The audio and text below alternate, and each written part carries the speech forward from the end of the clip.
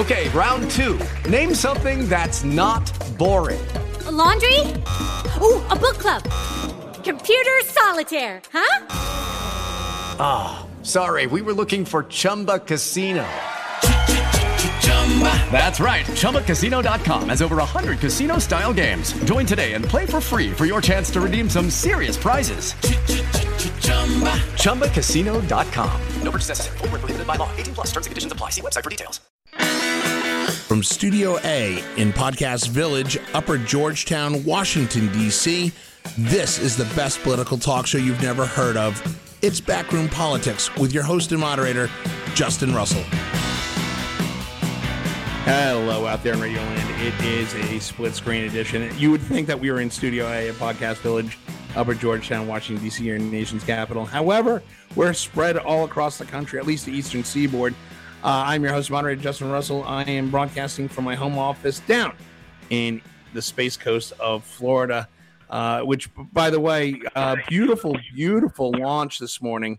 Congratulations to Team Orion for having a successful launch of the crew abort module. Great vision, great view, by the way, this morning.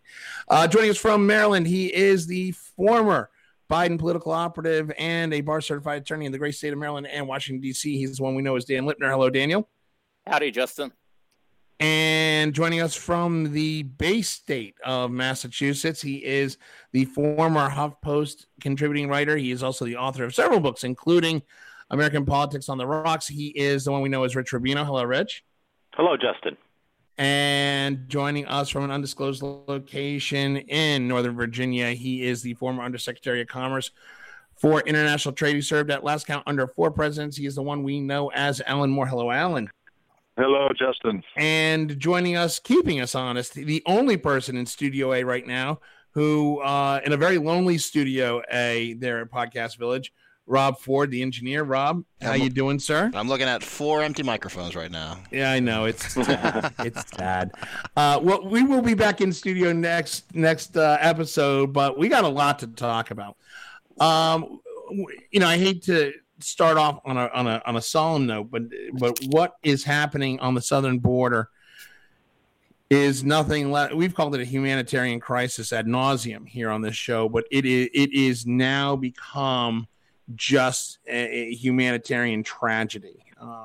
The role has been going since reports came out of Clint, Texas, and the Border Patrol station there of the just horrible conditions that they have some of these refugees, migrants locked into. But what really, really set a fuse on fire about this was a picture that was published nationally or published on the wires of AP. It was actually taken by a Mexican photojournalist of a migrant trying to cross the Rio Grande River with his 22-month-old daughter. His young daughter and him can be seen in this just, there are certain photographs that you see, like the young man holding Bobby Kennedy's head after he was shot by Saran. Everybody pointing at the rooftop there in Memphis after the assassination of Martin Luther King.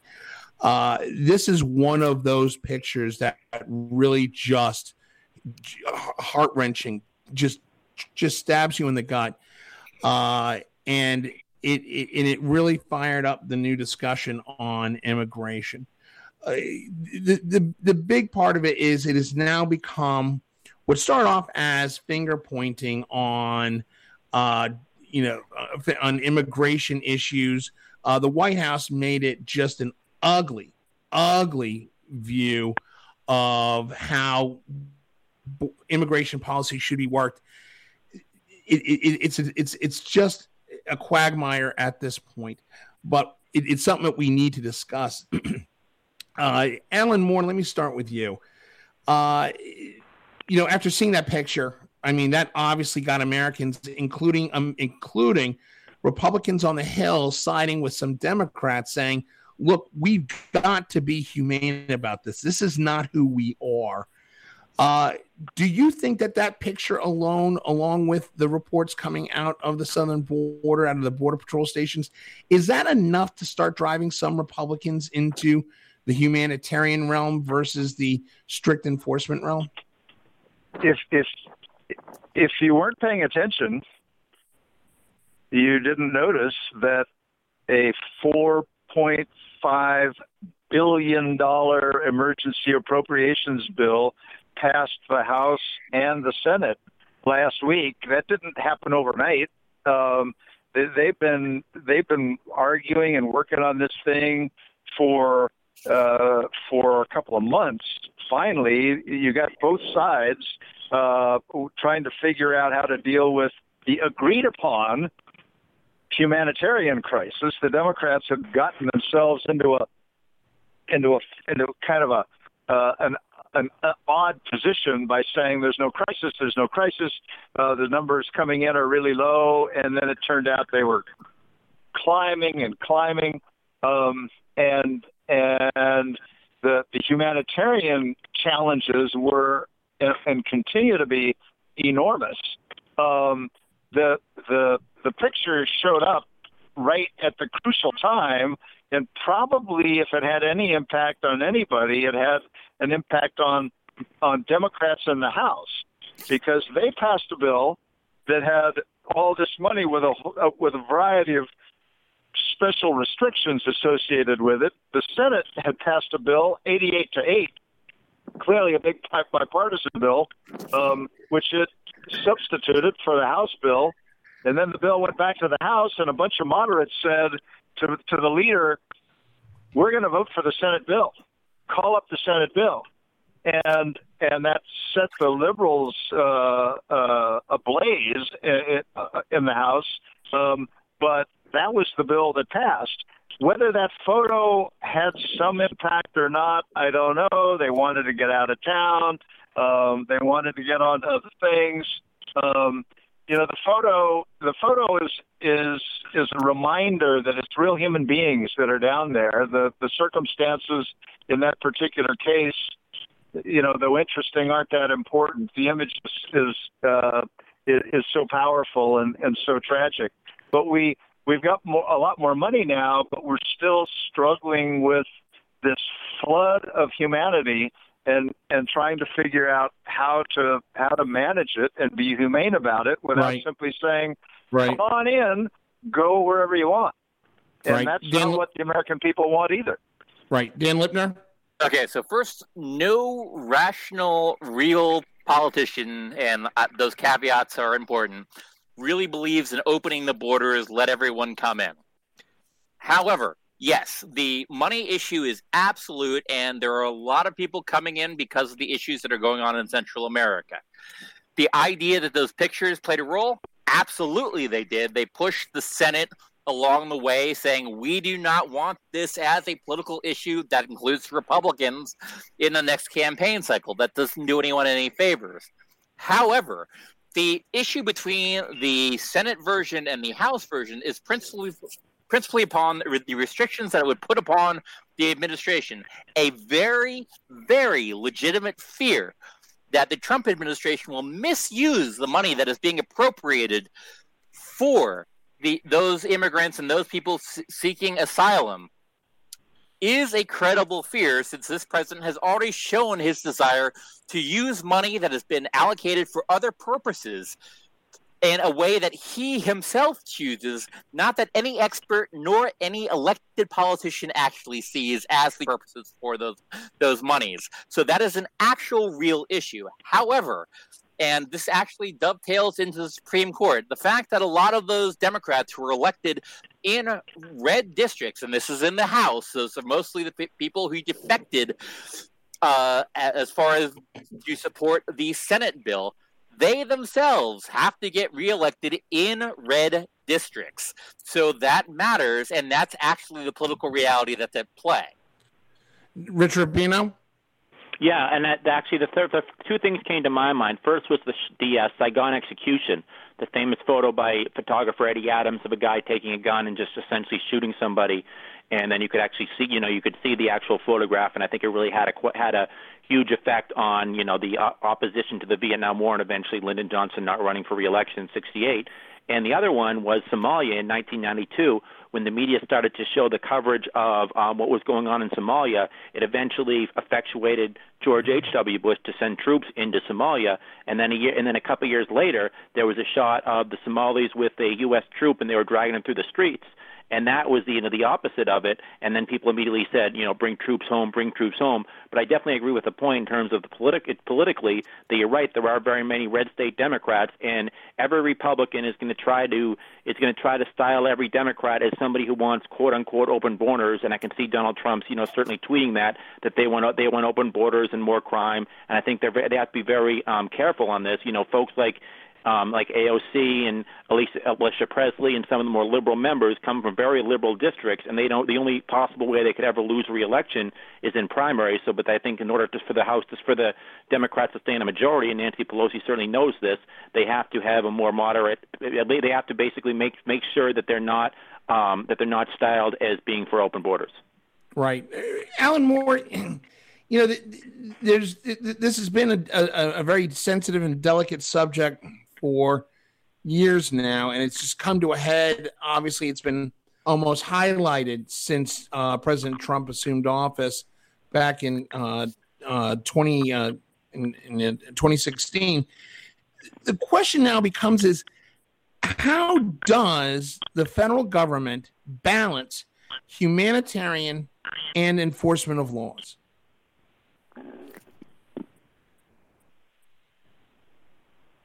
Alan? I think we lost Alan. Sorry about that.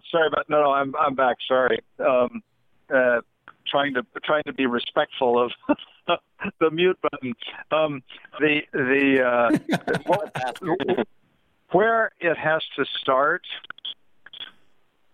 is with a president with knowledge, a heart, and a willingness to lead on moral issues. Sadly, we don't have that. So we have a president who chooses to demonize desperate people who come into the United States, many of whom are driven more by economics than anything else, I would warrant. And I've spent a lot of time looking at this, which is not to say that most of these situations have some level of fear and some level of economics. But the fact of the matter is we cannot take all of Central America into the United States.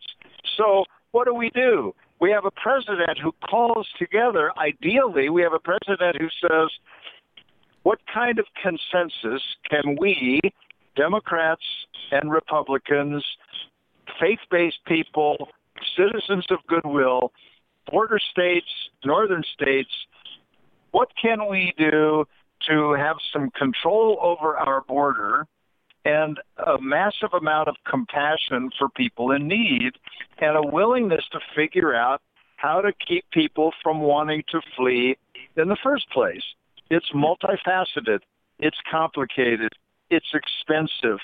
And sadly, we don't have a leader who will do that. He creates this divide that pushes the Republicans one way, Democrats the other, even though many of them are struggling with the position they're left in. I can't believe that when at the debate, the second night, the group of 10 were asked, how many of you would provide health services to illegal immigrants? And they all raised their hands. And we do provide minimal health services at the border, but the impression was, sure, serve them, which is I think not a position. It's one of the problems Dan talked about of a yes and no question or a single answer question. Most Americans would rather we spend our scarce health resources on people who are already here and who are citizens who are hurting, rather than to say, oh, these hundreds of thousands, the 100,000 plus per month now trying to come in moves to the right. top of the list. So, Right. but we don't demonize them. We come together and we say, where can we agree? What kind of numbers? What kind of process? Is it illegal to cross without a clearance or not? Another issue that came up in the debates. Where can we keep them?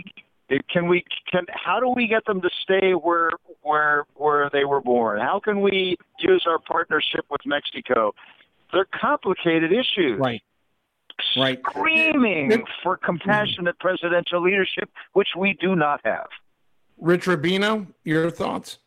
Yeah, no, absolutely. Certainly, the president is using it as a wedge, and he knows how to galvanize his base. It's not an issue that I think he particularly felt strongly before this election. You know, you listen to him going back to 2000. He was criticizing Pat Buchanan for being too tough on immigration. He said that he was criticizing Mitt Romney and John McCain back in 2012 for being too tough on immigration. It's just something that he found. He figured he'd be able to galvanize a lot of people. It's actually kind of like George Wallace. When George Wallace first ran for governor of Alabama, he had the support of the NAACP. He was for civil rights. Then he lost that election, so he runs for governor 4 years later, and he says, you know what, I'm going to become a segregationist. So he becomes a segregationist, and that becomes his flagship issue, and that puts him on the national stage. I think it's the same thing with Donald Trump. As I say, the only issue he really cares about is tariffs. But Dan Lipner, it's funny because, when we hear the rhetoric coming out of the White House on this issue, we hear that, Donald Trump has been more aggressive on immigration. We hear Donald Trump we got feedback there. That's Trump. Whoa. Yeah, no kidding. We've got we've heard that the White House talk about how they are in fact tougher on immigration. They are tougher on deportation. They're tougher on all these. But yet we look at the numbers. We look at the history.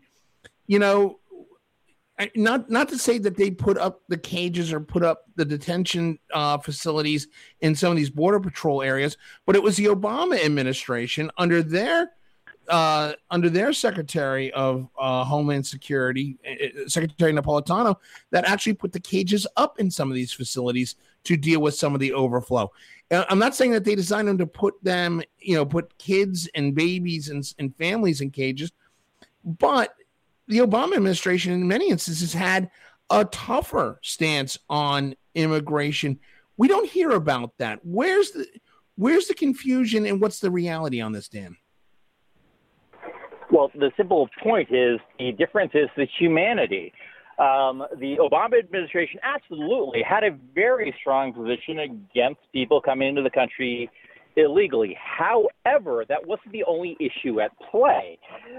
And also, they had a legitimate desire not to try to scare people away based on having horrendous approaches to immigration once they got here, but instead a legitimate approach to actually controlling our borders. That is a huge difference between the Obama administration and the Trump administration. Now, I understand them trying to conflate some of the issues that are going on between the two, but it simply is a non-comparison. Alan Moore, do you agree with that? No, not the way Dan stated it. And it didn't start with Obama. It started with Clinton. I think that his third or fourth State of the Union address, he spent a lot of time talking specifically about immigration, about the need to control our borders, about how people shouldn't assume that they could come here and stay and receive benefits. And that was part of his narrative and part of the policy that was followed in the Clinton years, and then the Bush years, and then the Obama years. What the big difference, as I see it, is not it was in the rhetoric that led then to some particularly draconian and highly controversial, rightly so, policies. But if President Trump had the interest or the decency to not demonize but instead try to say, this problem isn't going away. Let's work on this together. There would still be a lot of people, but it wouldn't be as divisive, as ugly, as nasty, and lead to all the accusations. But you know, I don't think that Obama did it right and Trump did it wrong as much as other than the way that he talked about it. But he was very tough. He deported many more people than we have so far. In the Trump administration, which is just really kind of odd and strange. Having said that, some of the ugliness of what the president's rhetoric has done has created this sense of urgency down in Central America. Oh my gosh, the borders are going to close. Get there now before it's too late. And Rich Rubino, Rich Rubino, we got 1 minute left. Last word to you. Yeah, I was just going to say, if you go back, actually, 1994, Pete Wilson, the governor of California, is running for re-election. He's down by about 20 points. He decides to champion Proposition 187, which greatly restricts benefits to illegal immigrants. Some, like Bill Bennett, the former education secretary, George W. Bush, the governor of Texas, come out against it. Wilson wins re-election. Bill Clinton then piggybacks off that, and on his State of the Union addresses starts talking harshly about immigration. 1996. He signs the Illegal Immigration Reform Act of 1996, and it became a huge issue. And ever since then, the rhetoric has just continued to escalate, and this is the point where we are now. Right. One word answers, because we got 30 seconds left before the music comes on.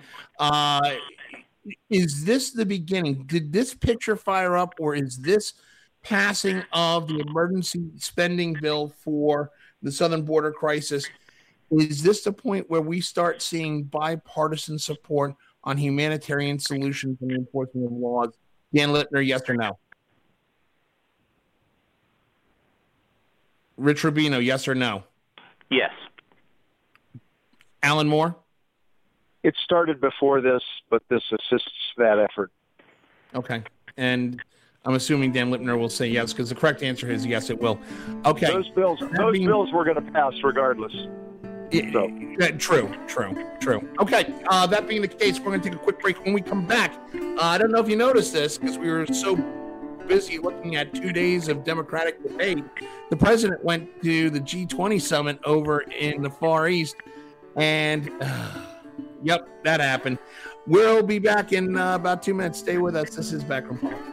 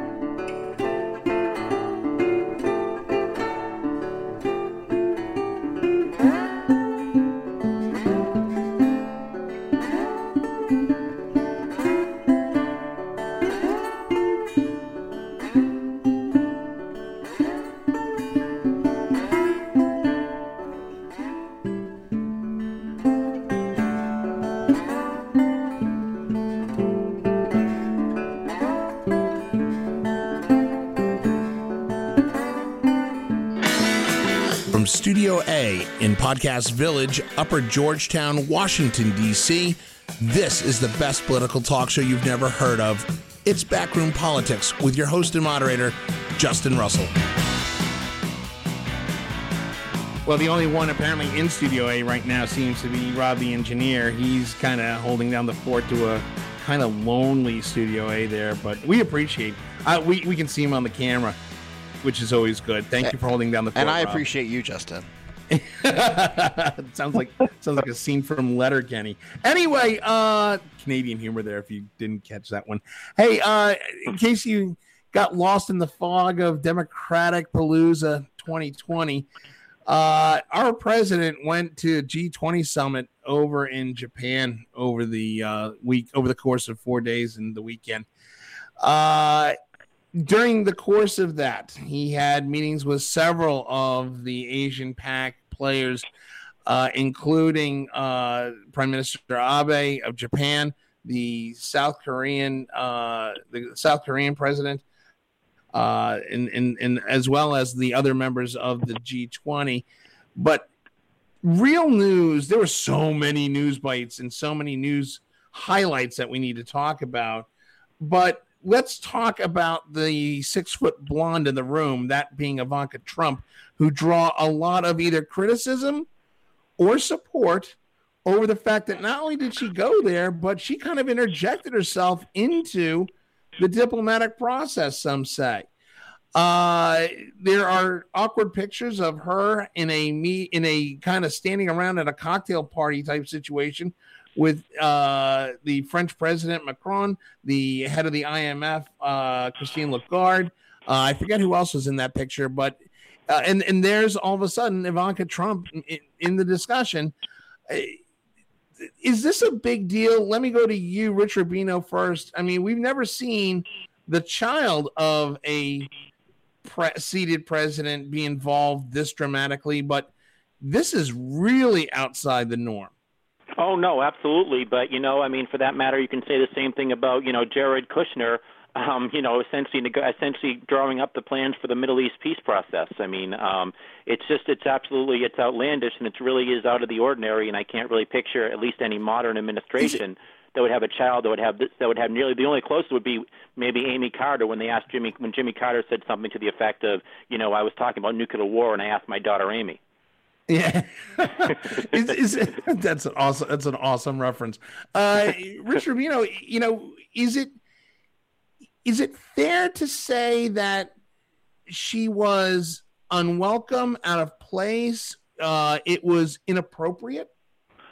Inappropriate, yes, but in terms, at least overtly, I mean, if somebody does it, you're supposed to be as diplomatic as possible. So you welcome her, and she's part of the president's family of the most powerful nation on earth. So at least I don't think anyone's going to actually be saying anything negative in public, but certainly I'm sure that they're thinking in private. But then again, there are a lot of certainly autocratic countries where, I mean, that's how the system works. I mean, look at North Korea. I mean, why is Kim Jong-un in power? Not because, he was governor of Pyongyang and then moved his way up. It's because, he was the son of the dear leader.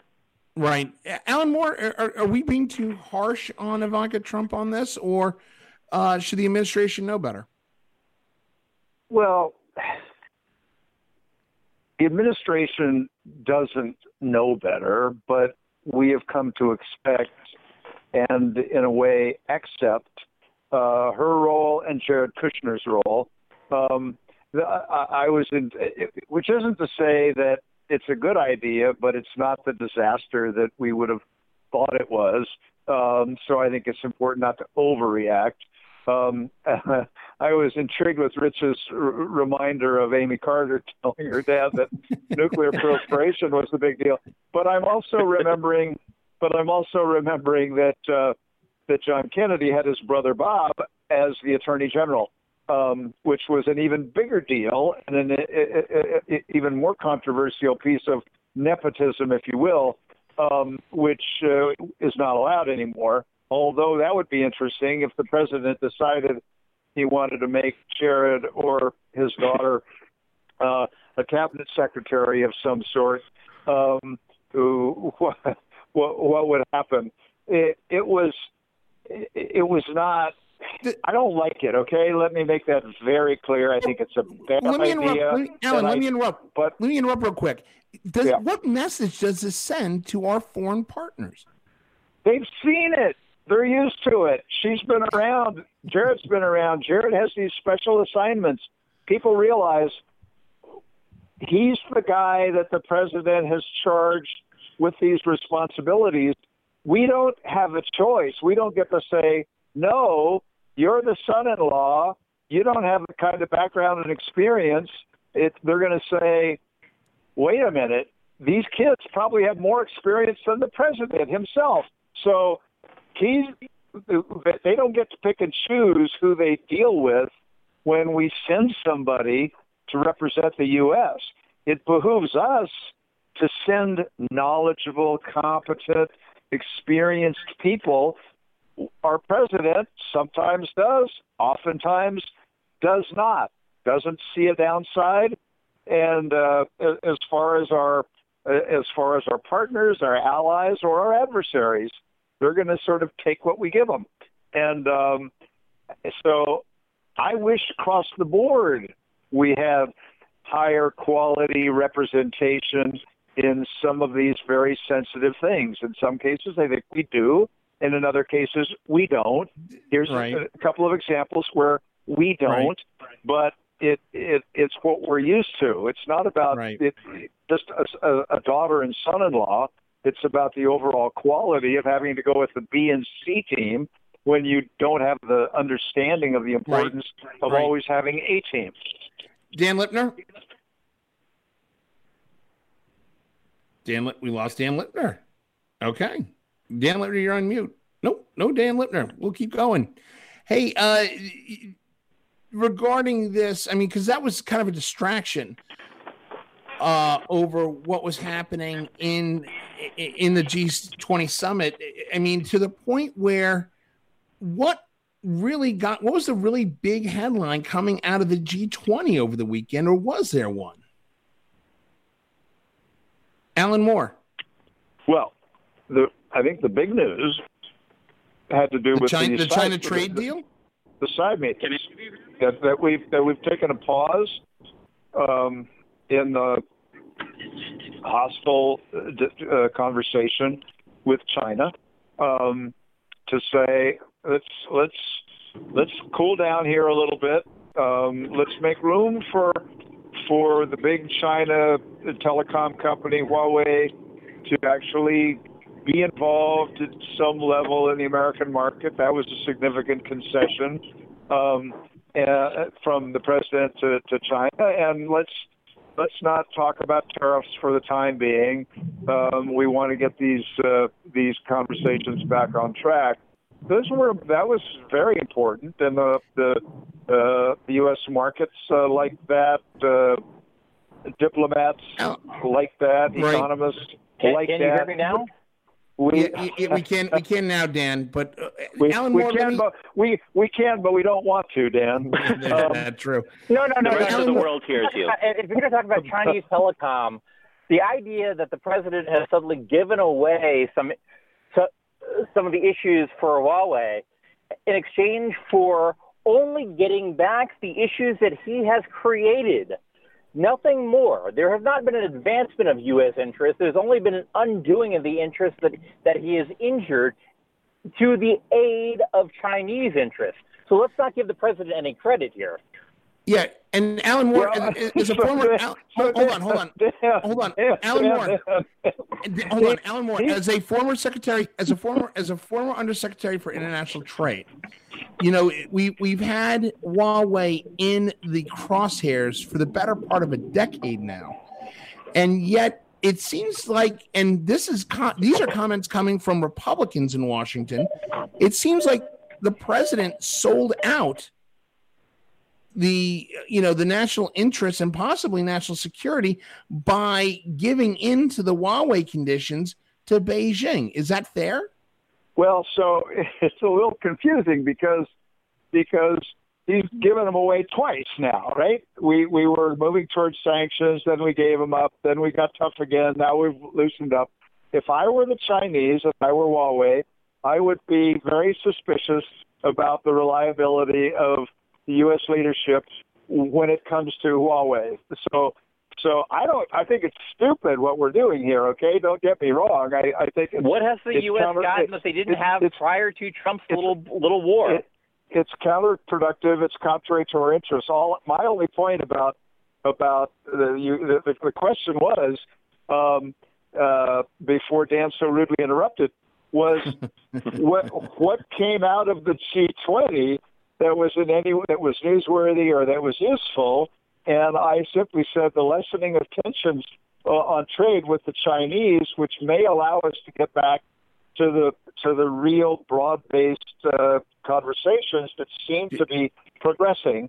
Alan, let me ask this question. Do you really think that Huawei was the stumbling point that took us away from discussion tables with the Chinese? I think there's a whole host of stumbling points. That one happens to be particularly personal to the Chinese.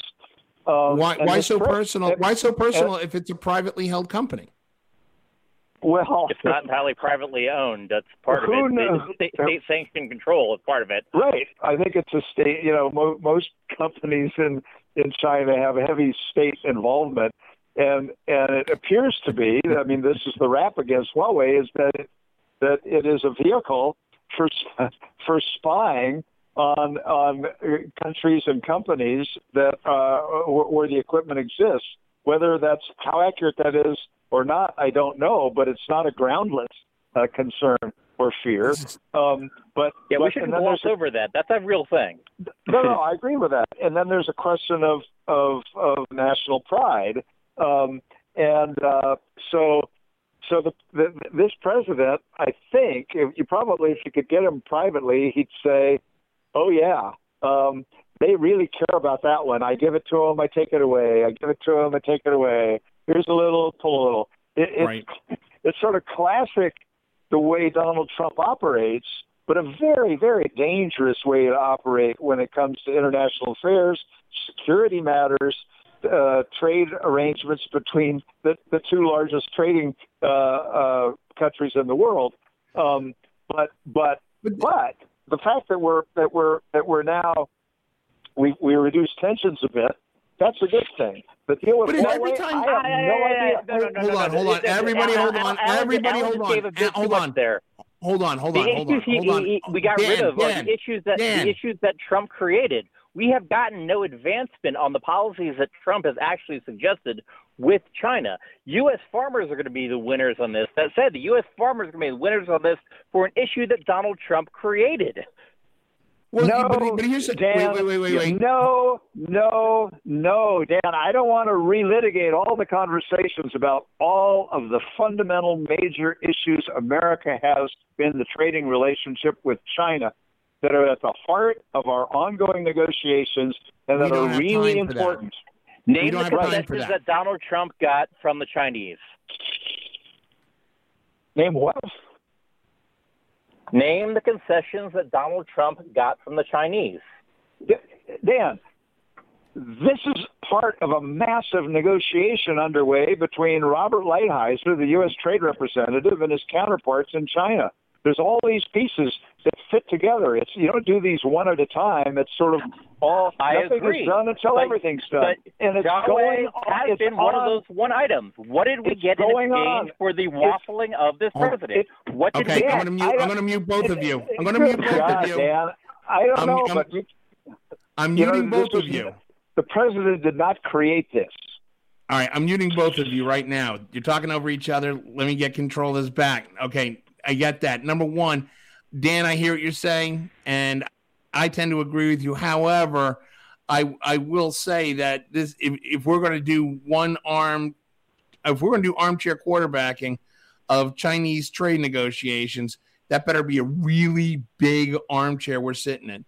That being the case, we got 15 more minutes in this episode, and I cannot not talk about the awkward tweet that came from the president, because we're going to be talking about Chinese trade going forward over the next few weeks. There's still a lot to be hashed out, and we're still not sure exactly what happened at the G20, what the exact deal is going to look like. That being said, there was an awkward tweet coming from the president that offered to meet the North Korean leader, Kim Jong-un, at the demilitarized zone up in the border of North Korea and South Korea. The invitation went out by tweet, and oddly enough, apparently, Kim Jong-un follows Donald Trump on Twitter, or at least the North Korean government does. That being said, they accepted on Twitter. Some quick 48-hour turnaround negotiations happened.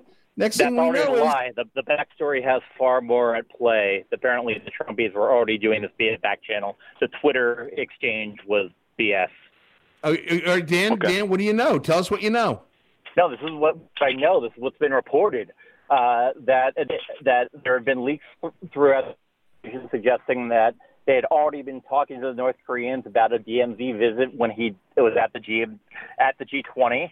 And lo and behold, it's occurred. Now, as far as the finalized version of it, yeah, the fact that the White House and everyone else was caught flat-footed, arguably the North Koreans knew far more about this than anybody in the White House, which is scary in and of itself.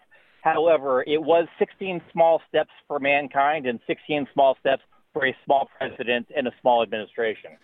But Rich Rubino, here's the question: it seems to me that we saw what happened in Vietnam during the Vietnam summit, and that got broken down like a bad shotgun. We saw what happened in the initial shot of in the first meeting between Kim and Trump. That got dropped like a bad transmission. It just seems that every time, and now we've got a president who's walked into North Korea, the first one ever, and it just seems that every time Trump goes to meet with Kim or talks about Kim, it further legitimizes Kim and his regime, and it almost seems like there's a reluctant acceptance of their tyrannical, murderous policies in this Hamlet country. Well, yeah, but you know what, though? I mean, it's also realpolitik. I think that, you go back in history. I mean, Ford met with Suharto, the butcher of East Timor, for example. I mean, we had this great relationship with the Shah of Iran. We had this great relationship with Pinochet in Chile. I mean, during World War II, we had an alliance with Joseph Stalin, who killed more people than Adolf Hitler. Nixon met with Mao Zedong in China, very similar. China and toasted, the butcher of Beijing. I mean, I don't know how you deal in terms of what if your framework is simply that you want to denuclearize Korean Peninsula. I don't know how you do that without dealing with a person who is an autocrat. This is actually a part where I think Donald Trump is actually kind of where Donald Trump is actually taking a different tack than I think traditional, conservatism. I remember in 2007 there was a debate between Barack Obama and Hillary Clinton, and Barack Obama was asked if he would meet with any leader without preconditions, and he said that he would. And I remember the next day, Rudy Giuliani jumping all over him. Hillary Clinton jumped all over, say that this is impolitik. This isn't how we necessarily do it. Now Donald Trump's doing it, and now Sean Hannity and everyone else and certainly the conservative intelligentsia is saying that this is the right thing to do, and I think it actually is the right thing to do because I don't know how you do it without negotiations, and we've certainly, the world isn't full of Democrats. The world is full of some Democrats and some autocrats, and you have to deal with the most truculent autocrats sometimes. Now, Alan Moore, can we compare the relationship and the visit between Trump and Kim with Nixon and Mao?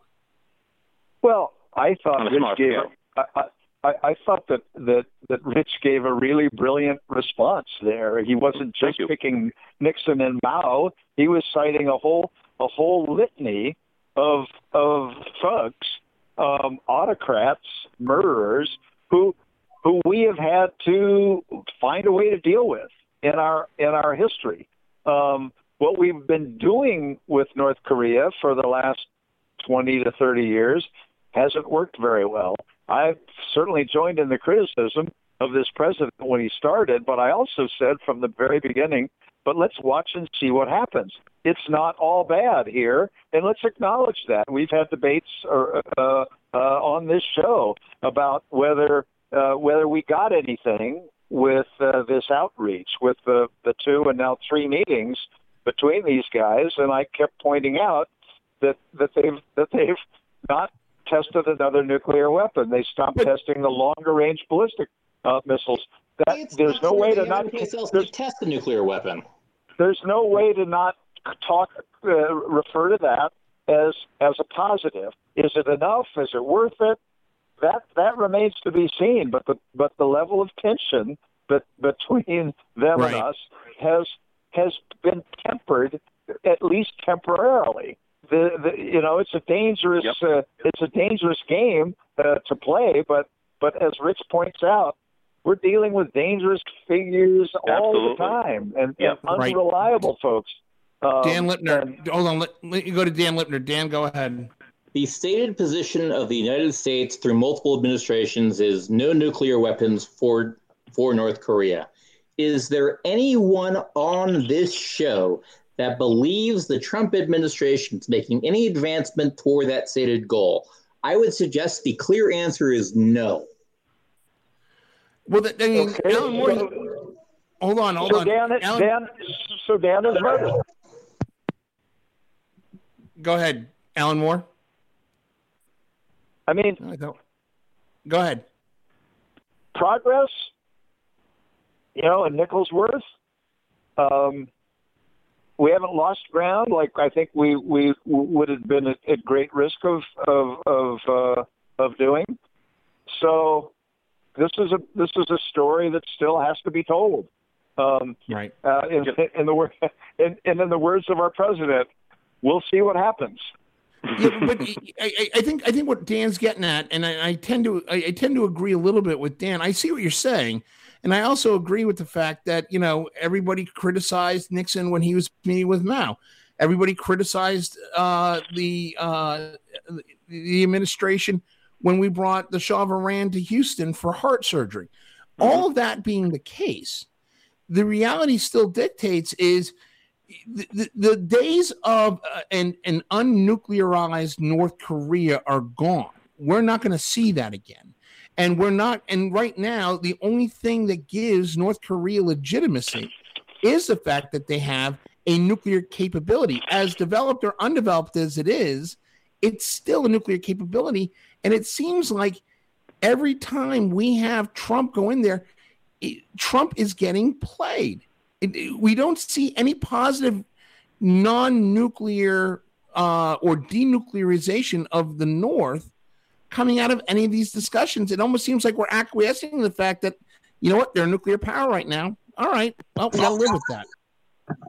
It's also very early too. I mean, I'm reminded of, I guess, when I think the last time when Trump actually left and left with nothing, I guess that certainly his supporters will say this is like when, Reagan at Reykjavik leaving and then coming back and then eventually getting an agreement with the Soviet Union. What's going to happen here? I think we're still in kind of the inchoate stages of this relationship.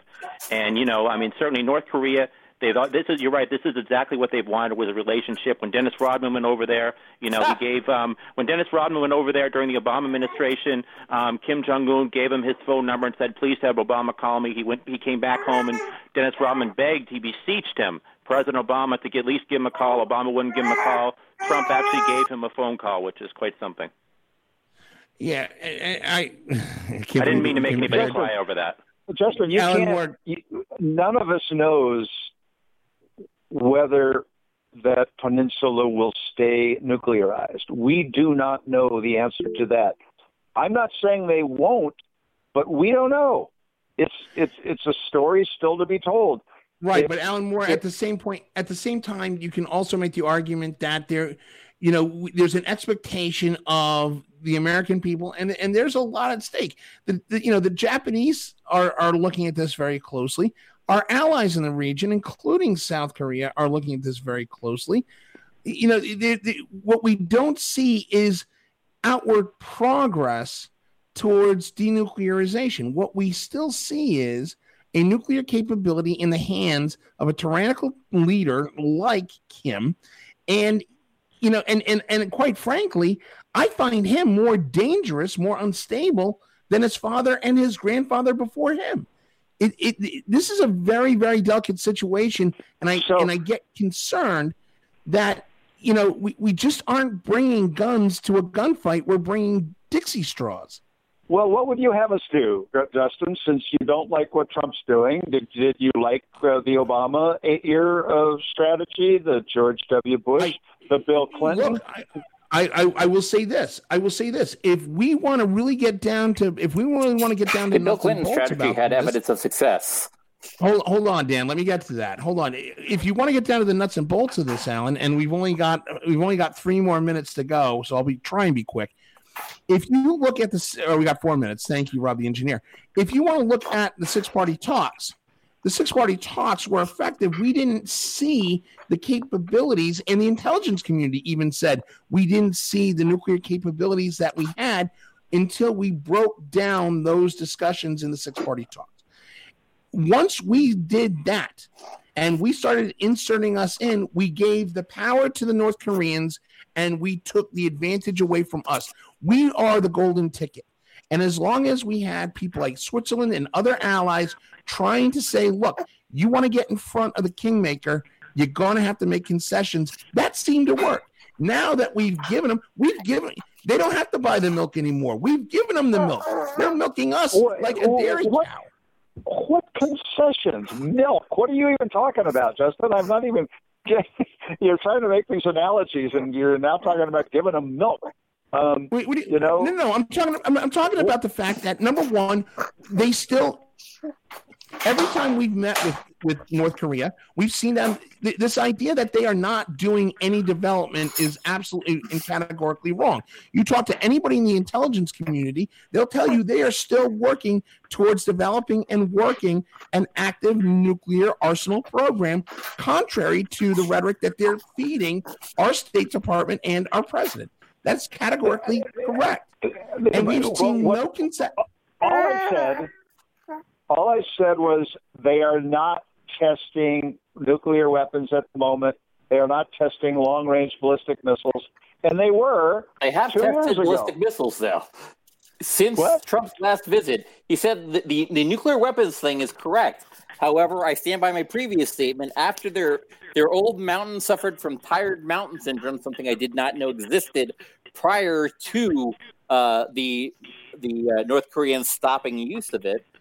The idea that they don't have someplace else to test nuclear weapons, it's not a huge country. They don't have a New Mexico to go to.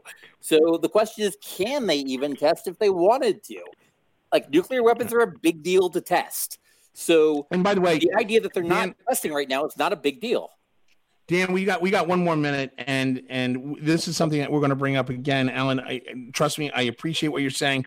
I hear what you're saying.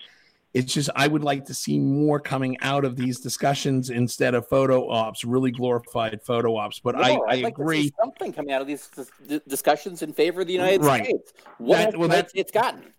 Yeah, well, we'll talk about this in another program because we've only got about 1 minute left, and I want to make a quick statement.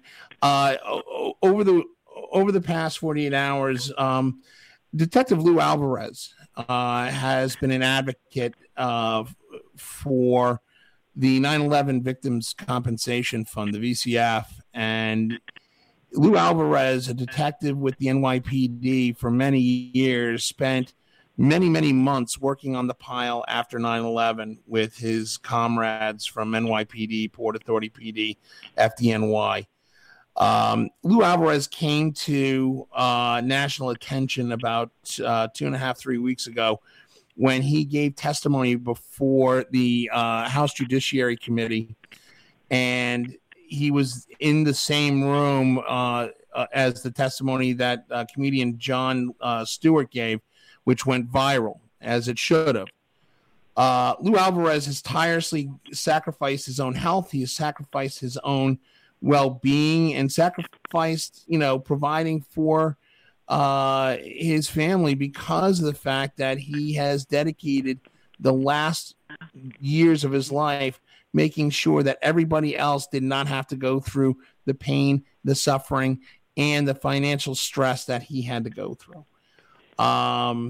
Over the weekend, Detective Lou Alvarez lost his life. He lost his fight with pancreatic cancer. And in the last interview that he gave 48 hours before his passing, he said he had one legacy, and that was to give voice to those victims who needed to see, who needed to hear, and need to understand how important that fund is. In his last act of true dedication and courage, Detective Lou Alvarez sent his badge to Mitch McConnell, who arguably has not been the greatest advocate, but I think he's had an epiphany. Lou Alvarez sent his badge to Mitch McConnell as a token of fidelity, as a token of confidence that he will do the right thing. It looks like it'll pass. It looks like it'll pass the Senate. I hope it does. I hope Majority Leader McConnell. We've been down this road. We've been down this road before, and we've had this fight before. I don't trust anything when it comes to the 9/11 Victims Fund. Yeah, I hope to God. I hope to God. Well, the Jon Stewart position that his grandstanding, appropriate grandstanding in favor of the 9/11 responders consistently over the years has been because of the slow pace of things going through Congress. And you could lay the blame at the foot of either party, and I'm not going to take, even though I've suggested which party is more to blame. But that's that's a real fight. I absolutely agree. I absolutely agree that there's blame on both parties to go around, and the blame is just reprehensible. This should not be a question. This should not be something that's open for debate. This should pass. I'm hoping it does. But the reason why I bring this up is I just want to take a minute and talk about a great man, a great servant to the community, a public servant to those in the city of New York and those who have given up their lives in defense of others.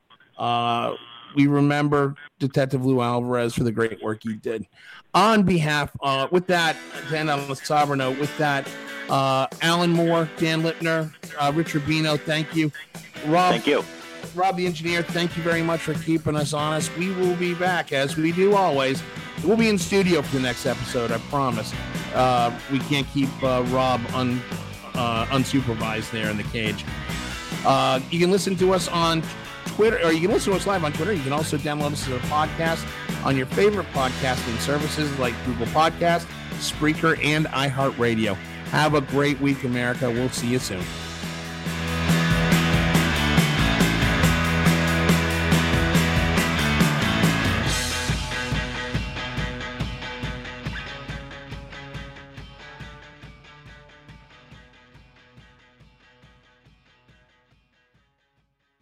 Hello, it is Ryan, and I was on a flight the other day playing one of my favorite social spin slot games on ChumbaCasino.com. I looked over at the person sitting next to me, and you know what they were doing? They were also playing Chumba Casino. Coincidence? I think not. Everybody's loving having fun with it. Chumba Casino is home to hundreds of casino-style games that you can play for free anytime, anywhere, even at 30,000 feet. So sign up now at ChumbaCasino.com to claim your free welcome bonus. That's ChumbaCasino.com and live the Chumba life. No purchase necessary. VGW. Void where prohibited by law. See terms and conditions. 18+.